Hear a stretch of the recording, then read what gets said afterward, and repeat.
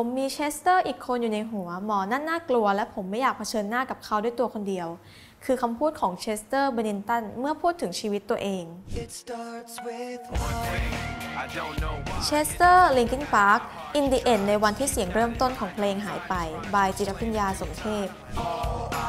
เชสเตอร์เบนนิงตันจากลินคินพาร์คแล้วก็โลกใบนี้ไปในปี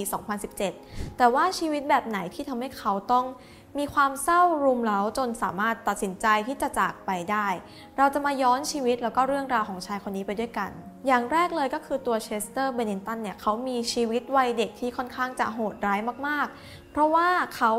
โดนลวนลามหรือว่าล่วงละเมิดทางเพศมาตลอดตั้งแต่เขาอายุได้7 หรือ 8 ขวบเท่านั้นเองโดยรุ่นพี่ที่แบบเหมือนเป็นเพื่อนรุ่นพี่ที่อายุก็ไล่ๆกันไม่ได้โตไปกว่ากันเท่าไหร่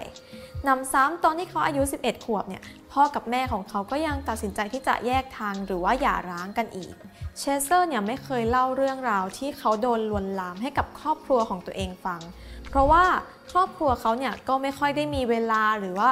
มีความใส่ใจในตัวเขาเท่าไหร่เขาก็ยุ่งกับการออกไปทำงานบ้างออกไปใช้ชีวิตไปอะไรของตัวเองบ้างทั้งพ่อแม่แล้วก็พี่สาวพี่ชายของเขาก็ได้แต่ทนไปเรื่อยๆจนกระทั่งตอนที่เขาอายุประมาณ13 ปีที่ทุกอย่างมันก็เหมือนกับยุติลงเพราะว่าครอบครัวนั้นของคนที่เคยลวนลามเขาเนี่ยก็เหมือนจะย้ายออกไปความบิ่นแตกในวัยเด็กของเชสเตอร์เนี่ยก็ทำให้เขากลายเป็นคนที่หันหน้าเข้าหาเหล้าหรือว่าสุราตั้งแต่ตัวเองยังไม่เข้าวัยหนุ่มด้วยซ้ำตอนที่อายุ14 ปีเขาก็มีวงดนตรีวงแรกแล้วก็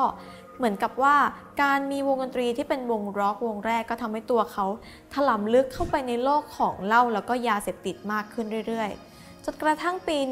1999 ที่ตัวเขาเนี่ยได้เข้ามาเป็นส่วนหนึ่งของวง Linkin Park ปัญหาเกี่ยวกับยาเสพติดแล้วก็สุราของเขาเนี่ยก็ยังไม่ได้รับการแก้ไขความฝันของเชสเตอร์ตั้งแต่เด็กเลยก็คือเขาฝันอยากจะเป็นศิลปินแล้วก็อยากเป็นนักร้องนำในวงดนตรีที่ประสบความสำเร็จซึ่งแน่นอนได้เลยว่าวง Linkin Park เองเนี่ยก็เป็นวงดนตรีแบบนั้นเพราะว่าตั้งแต่อัลบั้มแรกของพวกเขาอย่างอัลบั้ม Hybrid Theory เนี่ยซึ่งมีเพลงอย่าง In the End ด้วย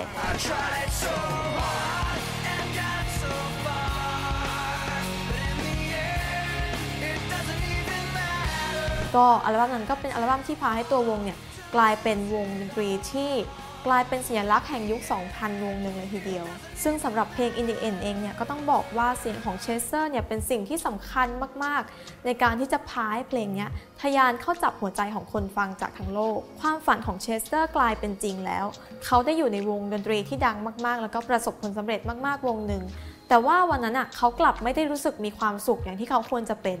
เพราะว่าปัญหาส่วนตัวทั้งเรื่องเหล้าแล้วก็เรื่องยาเสพติดของเขาเองเนี่ยมันได้สร้างระยะห่างแล้วก็กันให้ตัวเขาเนี่ยออกจากเพื่อนๆในวงทำให้เขาไม่ค่อยสนิทกับเพื่อนๆวง Linkin Park จนกระทั่งวันหนึ่งที่เขาต้องยืนอยู่บนทางแยกว่าเขาจะดื่มเหล้าต่อหรือว่าเขาจะตายปี 2006 เป็นครั้งแรกที่เชสเตอร์เนี่ยได้โอกาสที่จะพูดตรงๆแล้วก็ขอความช่วยเหลือตรงๆจากสมาชิกในวง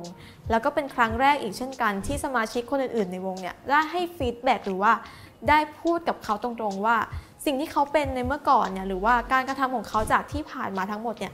มันส่งผลกระทบกับคนอื่นๆรอบตัวยังไงแล้วก็มันทำให้คนอื่นๆคิดยังไงแล้วก็มองเขายังไงซึ่งตัวเชสเตอร์เองเนี่ยก็บอกว่าคงจะมีแค่เพื่อนๆวง Linkin Park เท่านั้นแหละที่ทนกับสิ่งที่เขาเป็นหรือว่าตัวตนที่เขาแสดงออกไปได้เพราะว่าคนในวง Linkin Park เนี่ยเขาเป็นคนปกติเป็นคนที่ไม่ได้ติดเหล้าหรือมีอาการติดยาซึ่งมันก็ทำให้เขากับเพื่อนๆเนี่ยก็มีความห่างหรือมีระยะห่างต่อกันประมาณนึงแต่ว่าเชสเตอร์เขาบอกว่ามันไม่ใช่ความผิดของคนอื่นๆรอบตัวเขาหรอกแต่มันเป็นความผิดของเขาเองที่ยังออกไปสู่จุดนั้นหรือว่ายังเป็นคนปกติเหมือนคนอื่นไม่ได้เชสเตอร์เข้ารับการบำบัดแล้วก็ใช้เวลานานทีเดียวกว่าที่ตัวเขาจะค่อยๆดีขึ้นเรื่อยๆจนวันที่ตัววง Linkin Park เนี่ยกำลังซุ่มทำอัลบั้ม One More Light อยู่เรียกได้ว่าเป็นช่วงเวลาที่อาจจะมีความสุขที่สุดแล้วก็เป็นช่วงเวลาที่เชสเตอร์เขารู้สึกว่าโอเคเขามีความสุขกับโมเมนต์ตรงนี้มากกว่าโมเมนต์อื่นๆในชีวิตเป็นช่วงที่เขาเริ่มรู้ตัวว่าเขาอยากจะใช้ชีวิตต่อไปเพื่ออะไรเขาอยากอยู่บนโลกนี้ทำไมแล้วเขาจะมีหาที่ทางให้ตัวเองแล้วก็หาจุดที่ทำให้ตัวเองอยากก้าวต่อไปบนโลก อย่างคนทั่วๆไปโดยที่ไม่ตัดสินใจที่จะจบชีวิตตัวเองลงไปได้ยังไงเขาบอกว่าผมอาจจะยอมแพ้แล้วก็ตายไปก็ได้แต่ผมเลือกที่จะสู้ต่อเพื่อที่วันหนึ่งผมจะได้เป็นคนที่ผมอยากจะเป็นเชสเตอร์บอกว่าอัลบั้ม One More Life เนี่ยเป็นอัลบั้มที่เหมือนเป็นอัลบั้มเยียวยาของตัวตนของเขาเองแต่ว่ามันก็มีเรื่องราวที่ทำให้อัลบั้มนี้กลายเป็นอัลบั้มที่เศร้าที่สุดอัลบั้มหนึ่งของตัวเขาด้วยเพราะว่าก่อนหน้าที่อัลบั้ม One More Life จะถูกปล่อยออกมาในปี 2017 เพื่อนคนสำคัญของเขาก็คือคริส คอร์เนลจากวง Soundgarden เนี่ยก็เลือกที่จะจบชีวิตตัวเองลงไปในวัย 52 ปีจนทำให้การที่เขาต้องร้องเพลงหนึ่งในอัลบั้มที่ชื่อว่าเพลง One More Life เนี่ยต้องกลายเป็นเพลงไว้อาลัยหรือว่าเพลงที่ร้องเพื่อระลึกถึงเพื่อนตัวเองแทนที่จะกลายเป็นเพลงที่ร้องกับแฟนๆตามปกติเราก็ไม่อาจรู้ได้ว่าอะไรคือเหตุผลที่แท้จริงที่ทำให้เชสเตอร์เขาตัดสินใจที่จะจากโลกใบนี้ไปในเวลาหลังจากนั้นไม่กี่เดือนแม้ว่าเชสเตอร์จะจากไปแต่ว่าเสียงเพลงของเขาจะยังคงอยู่บนโลกไปอีกนานทั้งเพลง In the End ของ Linkin Park หรือว่าเพลง One More Life แล้วก็เพลงอื่นๆของพวกเขาจะยังคอยประคองชีวิตแล้วก็คอยเยียวยาคอยให้กำลังใจคนที่ยังต่อสู้อยู่บนโลกใบนี้ต่อไปแม้ว่าเจ้าของเสียงร้องที่เหมือนกับเสียงเทวดาแล้วก็เสียงสกรีมเหมือนเสียงปีศาจคนนั้นจะไม่อยู่บนโลกใบนี้แล้วก็ตามที